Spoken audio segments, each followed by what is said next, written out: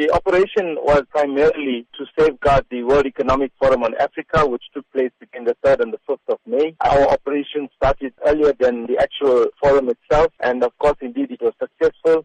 There wasn't a single incident reported that was WEFA-related, and for that, I think we must give a lot of credit to all the departments that were involved in delivering a safe and secure World Economic Forum. South Africa delivered a secure international conference, but how are you ensuring that enforcement agencies continue to execute their duties? These law enforcement agencies or the departments that form part of the National Joint Operation Intelligence Structure is involved in also our day-to-day activities and also involved in the general stability of the country. We come together, regularly meet, find ways and means to overcome the contributing factors to the general crime that is taking place. We also come together when major events take place, like the World Economic Forum that we delivered successfully. Also when there's protest action or any other incident that takes place in the country that requires the intervention of more than one government department. How are you encouraging South Africans to continue with the patience on the roads? We're saying all the time is that,